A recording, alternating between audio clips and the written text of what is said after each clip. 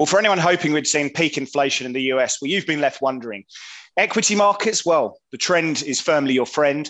There's been carnage in the crypto markets, and Blake and I look at gold and what currency pairs are coming up on our radar as we go into the trade-off.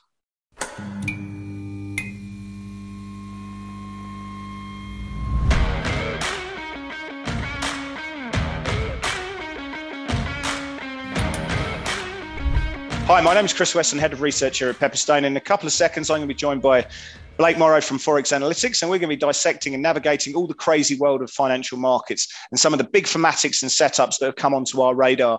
And remember, if you find yourself liking the program, smash the like button. We'd really appreciate that. And of course, if there's anything that you hear throughout today's show, we really want you to be part of the community. We want to hear your comments. So please get involved in the program where you can. So without further ado, let's bring the great man into the show. Blake, I want to start by saying, last week we called it pretty badly. I think, certainly the Aussie dollar was one that came firmly on our radar. Risk has come out of the market once again. We've just seen a really much hotter than expected CPI number, which again has caused risk to come out of the market. In fact, every rally that we see is, people are selling into. So our Aussie calls were pretty poor last week, weren't they? They really were. And when you said great, man, I about chuckled because, I remember vividly, we celebrated Mother's Day on Sunday evening, and Monday morning in Australia, which is my Sunday evening. Yeah, I got stopped out of my short Euro Aussie as I was eating my burger at a restaurant. So it hasn't been my best of moments this week as far as my trading goes, but it does happen though, and it happens to everybody. It does, mate. It does.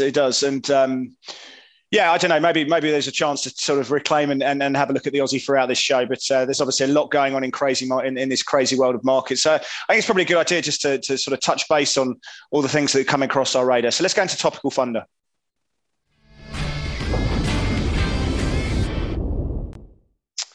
Well, the first one, Blake, we talk about this idea of sentiment, but sentiment drives equities, it drives markets more broadly. And I think sentiment's pretty bad. I think personally, my view is that we're going to get a slow grind now, maybe sort of 1.5%, 1% lower in equity markets. That will keep volatility somewhat suppressed. The VIX above 30%. The dollar still looks like one of the best places to be, although I'm looking somewhat more favorably at the Japanese yen. We're starting to see some two-way price action coming through in the treasury markets again. But, if I look at the equity markets, Blake, every time I see a rally coming through or an up day in the market, we see higher volume. And that tells me funds are just deleveraging and using that strength to sell. It's a seller's rally. We sell in rallies at the moment. So I think sentiment seems to be pretty shot at the moment. How are you reading it? Sentiment is really shot at the moment. And I think a lot of that is, there's so many different things, so many facets of it.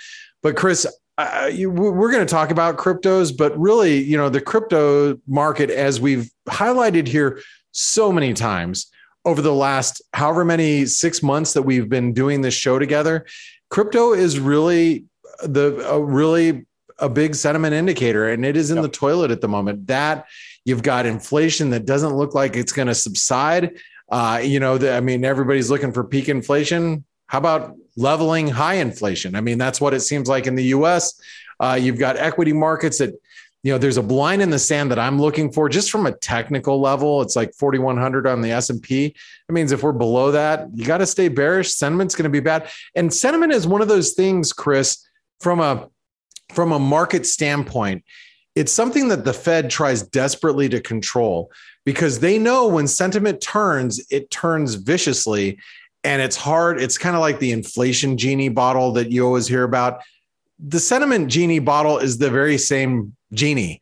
It's just in a different form. And when it comes out of the bottle and it changes, it's hard to stick that bearish sentiment or that negative sentiment back in the bottle. And the Fed has to do everything to try to stop that. Let me say this. I think let's keep things real simple, right? You talk about the Fed, wanting to control sentiment. Well, right now, the Fed wants sentiment to deteriorate. Not so badly, but they want lower equity prices. The Fed do not have yours and mine and the public's back. They want lower equity prices. They want the dollar to go higher. They want real rates to go higher. They want credit spreads to widen. They need financial conditions to tighten because they want the credibility. And that credibility that has been shot to pieces is about they don't want to be after 40 years of winning the inflation war, They don't want to be known as the central banker. Certainly Powell doesn't want to be known as the central banker who has lost this battle against price pressures. And they want to do everything to do that. So, for me, keep it simple. What is simple? Don't fight the Fed. What does don't fight the Fed look? It means lower equity prices. It means lower. Yeah, I mean, hey, the Fed's raising rates. They're on cruise control. Chris. Yeah, absolutely. All right. Absolutely. Well, let's turn it over to the euro. And, the euro has been a bit of a head scratcher recently. Yeah. And I got a message from a buddy of mine who was like, hey, look, and this is a guy that I traded with for several years.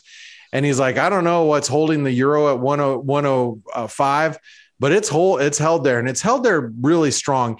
And you don't know if it's like a sovereign buyer. You don't know if, who's doing what, but I'm looking at the euro and I'm trying to figure out, why is it up here at this point? And I guess the question is, do you think it's going to break below 105? Do you think the dollar is about ready to let loose on another tirade in the markets? I mean, I look at the sentiment deteriorating, as you discussed, and I try to look around at the currency market and try to figure out, where are we going to want to park? Where's everybody going to want to park their money? And right now, it seems to be the dollar, and the dollar is the least dirty shirt in the drawer or in the hamper, however you want to look at it. But the euro is just perched above 105. Do you think we have an epic break of that level, Chris? Do you think that level is about ready to give way, like maybe by the time people are watching this?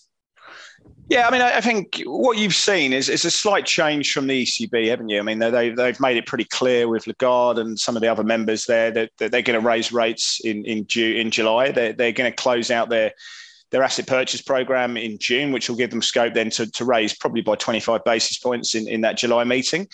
And the euro's found some solace in that, some short covering coming through, mainly against the pound, because the pound's been the weakest link over the last few days, and we can talk about that a little bit later on. But the yen's starting to look a bit cheeky at the moment, Blake. We're starting to see some somewhat better qualities in the yen, maybe as a safe, but reverting back to that safe haven play.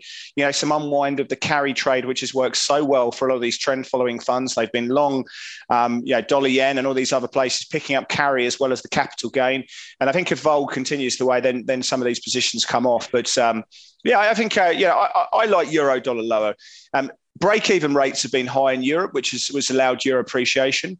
But I think you need to look at relative real rates. I think against the dollar, you'd be looking at levels to sell into. And I think once 105 goes, then that's the case. But if you want to be long the euro at the moment, it's against the pound, isn't it? Yeah, it sure is. And I also want to say regarding a risk aversion, or in a period when sentiment's pretty sour, whenever you see a bearish market that we're in, and you see us breaking a lot of key levels, a lot of times risk aversion comes in like a relay race. You'll see the dollar strengthen for a day or two, then it passes off to the yen, then over to gold. And you'll see people just looking for different safe havens, but it's a lot like a relay race. So when you say that the yen's looking a little cheeky, that makes a little sense to me, Chris, and I've seen it. So, yeah, Blake, let's go back to our good friend, the crypto landscape. Obviously, UST has been the big one there. Terra's been the big issue, where we saw the peg effectively breaking. They run an algorithmic situation there, and that's been hugely volatile as that peg's broken. Luna, the coin, the token has been absolutely hammered. Now, I think I'm not an expert in this field, and I'm not sure if you are, but correct me if I'm wrong. There's a lot of questions that this throws up. The first one that we've been fielding is does this have ramifications for some of the bigger ones like Tether, for example, like USDC. I know that Tether is very deeply entwined with the financial system. It has about $30 billion worth of commercial papers. It's one of the biggest holders, I think top 5 holders of commercial paper. So is it too big to fail? We know that Janet Yellen, the US Treasury Secretary, has said that Tether and USDC and stable coins do pose a threat to the US and global financial system. So is there a systemic issue, or is this what's happening with UST? Is that just an idiosyncratic situation? The second question then comes into the idea of not just stable coins that have been getting hammered, but actual these tokens, these coins. I know that they use Luna in their protocol, but you've seen massive volatility there. So what's your thoughts? Well, first of all, the good news is, Chris, is I don't see it being, well, as far as today goes, you see it being idiosyncratic, and it's not bleeding into different markets. And I mean, I'm not an expert either in what's happening with Luna and Terra, but I, the reading that I've done, I was like, wow, that sounds like a Ponzi scheme to me. Like what's it backed by? It's not backed by anything. It's backed by this value, and this value is backed by something else that's not backed by anything either. So you got two coins backed by each other that, if you lose, if you lose faith in one, then, it's obviously it's going to crash. And that's what happened, but it didn't make its way over. But I go into your second question. I have to say that the currency market is getting slammed. And that is one thing that I think we should be paying attention to, because again, it's that risk barometer. It's that sentiment indicator that a lot of people are looking for. But I've also had the question posed to me, did we see some sort of capitulation? And my answer is we haven't. And I think there's lower levels to go in crypto. In crypto, yeah. Yeah, in crypto, generally speaking. But it's been a wild move.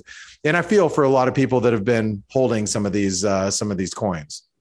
Yeah, no, absolutely. I mean, but at the end of the day, I mean, what's your time horizon? But, if you're down from 65 grand, then, you've got to manage that risk. You've got to admit you're wrong and go to cash and take that position off. You just got to know when you're wrong and not put your head in the sand. But yeah, I think this is going to be an idiosyncratic situation. We are watching Tether, and we are watching for black swans that come out of it. If the US Treasury are concerned, it's definitely something that should be on our radar as well. But for me, crypto is a momentum vehicle. I've said it time and time again. Buy it when it's going up, short it when it's going down, and keep it simple, because that's what it does. And it does it better than most instruments out there. Well, speaking of, I think that's a perfect segue to the next topic, Chris. I want to talk a little bit about volatility. I mean, volatility has been on the rise, and the VIX that everybody tends to follow is what, at a 30 handle, something like that. Yep. Volatility's up. The moves are getting bigger, and this is a perfect time to take a step back and have a public safety announcement for all of my fellow traders at home in their home offices, managing books, however you're managing through the markets. This is the time where volatility is picking up. Things are getting kind of wide. Take down your position size, make it smaller, widen out your stops a little bit so you can be cushioned by some of that volatility and be able to ride out some of these trends, because there is a lot of volatility, and these are the times where people get hurt. And I'm going to tell you what, Chris, your business at Pepperstone and what I do at Forex Analytics, our survival is based off survival of traders that are around us in our communities. And, we want you to thrive when there's time to thrive, but we also want you to be careful when you can get hurt. And these are one of those times where you can get hurt. So I just wanted to throw that out there as more of a public safety announcement for all of our fellow traders around the globe. What are your thoughts? Well, I think volatility is absolutely key for everything we do. I mean, when volatility is high across asset class in all the major ones, then of course. I mean, when you look at the range expansion, we can look at the ATRs. There's a whole raft of what things you can use, Bollinger Bands, standard deviation, all these kind of factors. Yeah, I mean, absolutely. I mean, you need to trade with a wider stop because your propensity to get stopped out because of the ranges are higher. So if you're taking your stop loss out, you've got to have a lower position size to accommodate for the risk you're taking on. So position size is key. What you don't want to be doing in this market is find something that's in a rip-roaring uptrend. The volatility is high, and you don't take your position size down and you sell into that and you try and trade against the trend. That's why people get carted out in this market. That's why people dust their accounts. So, you're going to have a look at what's working really well right now. It's trend following funds. They had their best March, I think, on record. They had the best, one of the best Aprils on record. Trend following systematic funds, which are going along for the trend, whether it's in treasuries, whether it's in currency markets, think yen, think dollars. They're killing it at the moment, Blake. So the trick is, especially when you're trading on leverage, you're trying to fight the trend, you need to be pinpoint accurate with your entry. Investors don't get that, but you need to be pinpoint, especially when you're trading on high leverage. Position size is really key there. It is key. And I mean, I even saw traders today in our community. They're like, they didn't know what was happening with Luna. And they're like, oh, wow, it's bounced from 3 to 6. And I know they were trying to pick bottoms. And I'm like, Yeah, but it's at 1 right now. So, Yeah. You guys got to be careful. You guys and gals got to be careful. This is the time where you need to adhere to sound risk management. And as Chris pointed out, be really careful where your executions are. And if it's all right to be wrong, it's not okay to stay wrong. Correct. Exactly right. But yeah, do respect volatility. Movement in the market needs to be adhered to. When you've got a vol regime like this, position size absolutely matters if you are to survive and thrive. Anyway, let's go into some of the charts that are catching our eyes. Let's go to that setup. Great.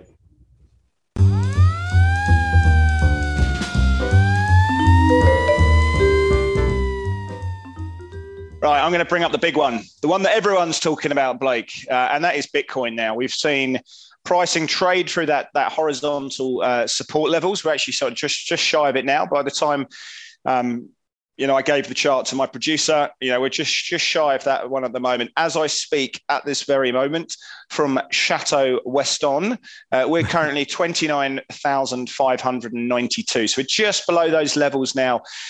If you have a look at the technicals on this one right here, right now, there's actually a bit of an air pocket that comes down to you pick a number, 20,000 or so.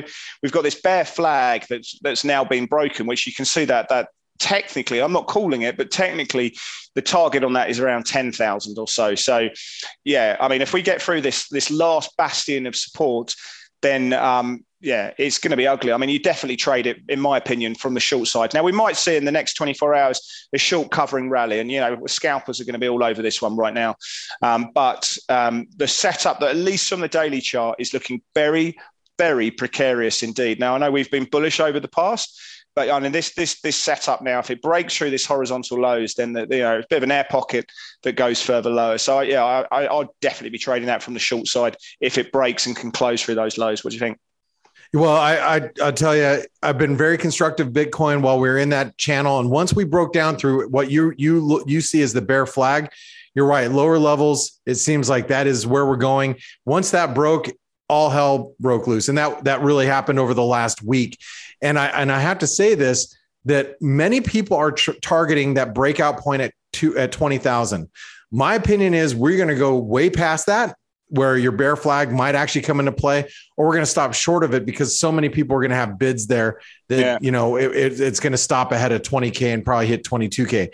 I'm not willing to make that call right now, but I will tell you what, if we start getting below 28,000, 22,000 is not very far away. And that seems almost logical. I want to say one of the big variables, like you've got to look at Michael Saylor as well, MicroStrategy. MicroStrategy is getting absolutely carted out. Coinbase, these kind of companies are getting smashed at the moment. Shorting them is another way of alternative of doing this. But Michael Saylor, I think his average fill was around 21,000 for Bitcoin, one of the biggest holders out there. So, what he does in terms of margin calls and various factors could be a really interesting dynamic there as well. We sure could. That could be that catalyst that drives us below 20K. So, but let's try not to be too bearish right now. I'm going to take us over to the Aussie, your homeland, where you reside. And I've been talking about this trade for a long time, and I revisited it. I want to say 2 or 3 episodes ago, Chris. So 2-3 weeks ago, and I was like, "Yeah, we're just stopping shy of 70 cents. I'm not sure if it's going to get down there. It seems like we're trying to create a higher low, and then boom, it goes to the 200-day moving average, and then all the way back down."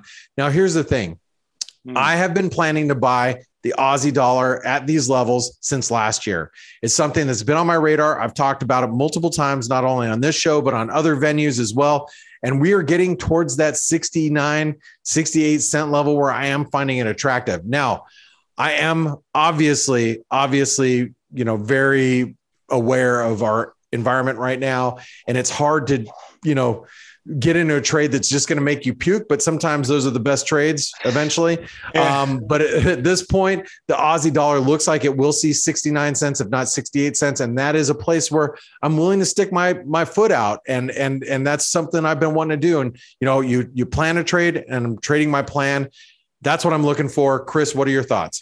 I just want to know, I get the technicals, and, I don't disagree with that, to be honest. I think, coming into that lower trend line seems to be the case. What I don't get, this idea that, you had an idea last year to do it. When the facts change, we change. Surely the facts have changed so much that idea that you had last year still no longer stands fundamentally, tactically, technically. So, if you wanted to do it last year as the trade of the decade, or how can that be? How can that still be the case if so much water has gone under a murky bridge? So, that's a great question. And here's going to be my rebuttal. I tried to see if it will fit into a master plan on what's happening in this current environment. And the fact of the matter is we are getting oversold on some indices. We might get a bounce. We might get a bounce from these levels. And I think inflation is not going away. And I think inflation-linked currencies like the Canadian dollar, the Australian dollar, the Kiwi dollar, all those commodity currencies are going to perform better than the dollar in years ahead. So I'm thinking that, yeah, we might get a bounce here, and I'm willing to start looking around and sticking some orders out. So, yeah, good stuff. No, I mean, I don't disagree. I'm just interested. I mean, I open mind to everyone's process, and I'm not going to poo-poo that. But 5 months is a long time in the markets, right? So it is. It really is. Yeah. Yeah. Okay, but let's go to the US 500, because this is an interesting one as well. I mean, we've got a wave of quality coming through. We've kind of hit that point, right? But you've also got this kind of head and shoulders pattern. If you were to take the chart out a little bit, which we can't do here because it's a static picture, but you'd be able to see that head and shoulders. We got to the highs. It's obviously a reversal pattern playing through. Doesn't necessarily give that impression, but we've traded through the neckline, as you can see there. So it's kind of make or break time. I will say that everyone is saying this market is oversold. Like you can look in market internals. I'll give you some statistics, Blake. I'll use the NASDAQ, for example, so I've got it right in front of me now. We've got 15% of stocks above their 200-day moving average. I mean, it's down at the lows we saw back in 2020. We've got 38% of stocks making 4-week lows at the moment. We've got 6% of stocks above their 20-day moving average. I can go through all these market internals. The market is crazy oversold at the moment. But just in a bear market like this, I think what's oversold doesn't really matter. It just doesn't got that same situation. And as I said in the beginning, every rally that we see in this market is being sold into. The volume on those up days is significantly higher than the down days. And that tells me that people are selling rallies. So to me, it's a slow grind lower. I like the market lower. I could be wrong. Obviously, I'm often wrong. But I think for me, with all this flow and deleveraging that's taking place, I think equities go lower. What do you think on that chart? I think you're right. And as long as we stay below 4,100, like I said earlier, I don't think there's any reason to be on the long side. Are we oversold? Yeah, but we could be more oversold at any given point, and bounces are probably going to be shallow. And I agree with you. We're probably going to continue to grind lower until the Fed blinks. And if you think that the Fed is not on cruise control right now to raise rates another half a basis point, then another half a basis point, I think you're crazy. Yeah. But is there a point where the Fed will blink? Yeah. Is it right now? Not as far as I can see. Inflation is all about inflation at the moment. And do you know what we heard from Bostic last night after the inflation number is that 75 basis points, while not base case, could be back on the table. And I think that's the issue. One thing that could really accelerate the move to the downside, and we talked about last week, is crude.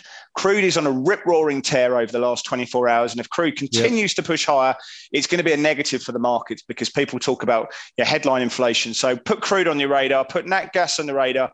If they continue seeing that sort of flow, then I think equity markets will not like that, because anything that says inflation is going to be staunchly ingrained just give the Fed more scope to go harder at this market. I'm pretty sure we said that last week, Chris, when I said, hey, where's that breaking point in crude? And we're getting towards that. It's going to be like higher prices is not good for anything. 100%. Yeah. So, and glad you brought that up, but I'm going to shift gears a little bit more to the euro sterling because, and I know this is I like to use Chris's commentary here. It's a cheeky little headline, Brexit 2.0. Yeah. But let's not ignore the fact that the sterling is extremely weak right now. And one of the reasons why the sterling is weak is because there are threats between the UK and the European Union right now regarding Northern Ireland. And I'm going to read something from the Associated Press from about 12, 13, 15 hours ago. It says Foreign Secretary Liz Truss said the government would not shy away from taking action if it can't reach an agreement with the bloc, the Euro bloc. The EU warned that renegotiating the legally binding agreement is not an option, and any move by Britain to unilaterally rewrite the rules would bring legal action from the bloc that could escalate into a trade war. this is all regarding Ireland, the borders, and being able to form a new government in Northern Ireland. And I'll tell you what, it's not something that everybody's thinking about, but it should be. And I tell you, the sterling looks like it is paying attention as the euro pound is nudged up against that 86 pence level. And I'll tell you, that's 127% extension. It's wedging right into that number. And, a lot of people are looking at the sterling thinking, yeah, it's weak. It should bounce because it's oversold. But that thing could see 120 in a heartbeat. And if the euro continues to hold on to 105, the sterling goes to 120, that euro sterling is going to be at 88 pence before you can blink. What are your thoughts here, Chris?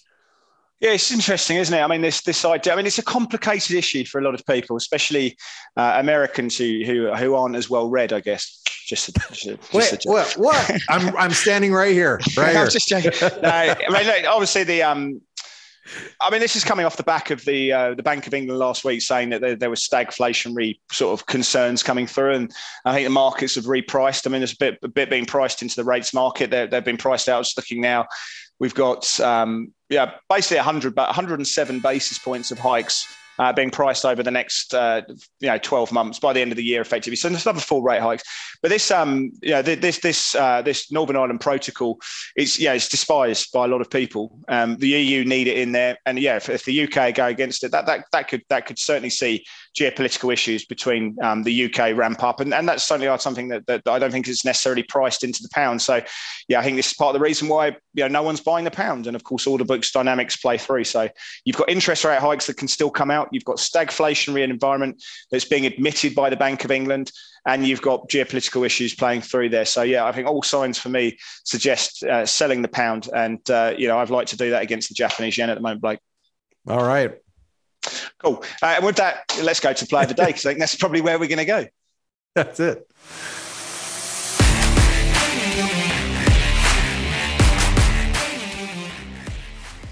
Well, I think you just saw on the picture there that Pepperstone is now a major partner with the ATP Tour. So Blake, next time I'm coming over to America, I'll get you some tickets and we'll go over to wherever the ATP Tour happens to take place. Hopefully there's one in Nevada somewhere. Get a cheeky gig to Vegas. But it's really exciting times for us. Getting in bed with the ATP is obviously a big business and major brand, and very exciting times for us there. So great to see.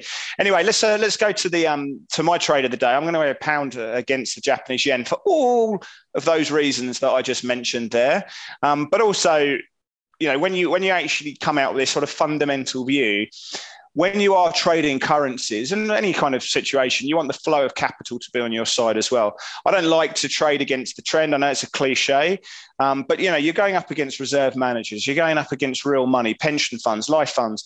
You're going against hedge funds who are all doing one time. The currency market is a hodgepodge, a melting pot of flow. And effectively, you want to align with that flow of capital. So my view on that is that the pound's got downside. If we have a look at the daily chart of sterling against the Japanese yen, we know what's happening in Japan. We know the Bank of Japan are arguably the most dovish there. But what they've done is towed a consistent line. In the UK, you've priced a lot of rates. Some of those rates are coming out of the pound. Now, if we have a look at that horizontal red line, if we break through that, I think it's just going to accelerate to the downside. And I think you've got that blue box coming around to 157.50, around those kind of region there as well. So, I think fundamentally, I love this one to the downside. And right now, the flow of capital is telling me that the market is warming to that view as well. So when you get those two together, Blake, you got yourself a trade. I like it too. And just between you, me, and everybody else listening, I actually have an order to short that already in the market, and I had it out since way earlier this session. So glad you pointed that out. So let's take a look at gold, and I want to talk about my play of the day. Gold has reached the Gartley gold. Gold's Gartley, the Gartley. It's a bullish pattern. And it's a pattern that comes into a lot of confluence. And I'll tell you, I love it when I get multiple levels of confluence. And then you throw in a hot inflation print that we got today. And you know what? Gold could rally, and gold will be an inflation hedge again at some point. It's always been known as one since I started trading, and it's going to be known as one again. But this is a Gartley pattern. This is a bullish Gartley, and notice how we respected the 200-day moving average to a T yesterday. Also, multiple trend lines came in from that top of that triangle, the bottom of that triangle. They all intersect right at the 200-day. And I'm going to tell you this right now. Hey, as long as we trade above 1810, then I think we get a bounce probably back to 1950. We get below 1810, 1800. Yeah, I don't know if you're going to want to be long anymore. And that's good risk reward from where we stand. Yeah, I think there'll be a lot of clients who are very happy with your call there, to be honest, because I think there's always a structurally bullish argument to be made there for gold. But I think the fact that we saw real rates down 15 basis points and twos last night tells you that the market sees the Fed as significantly behind the curve. And that's why gold had a bit of a rally on the back of that. Anyway, exciting times ahead. Blake and I have dissected a lot of what's going on in crypto. We want to hear from you about what you think about what's going on in crypto right here, right now, because I know there's some lots of people who are very entwined with that market, and are really understand a lot about what's going on in that field. So really keen to hear what you have to say there. We also want to hear about what you have to say about currency markets, some of the views that Blake's call on gold, for example. And thanks for everyone who's watched the show tonight. If you've liked the show, smash that like button. Really appreciate that one as well. Anyway, we'll see you next week.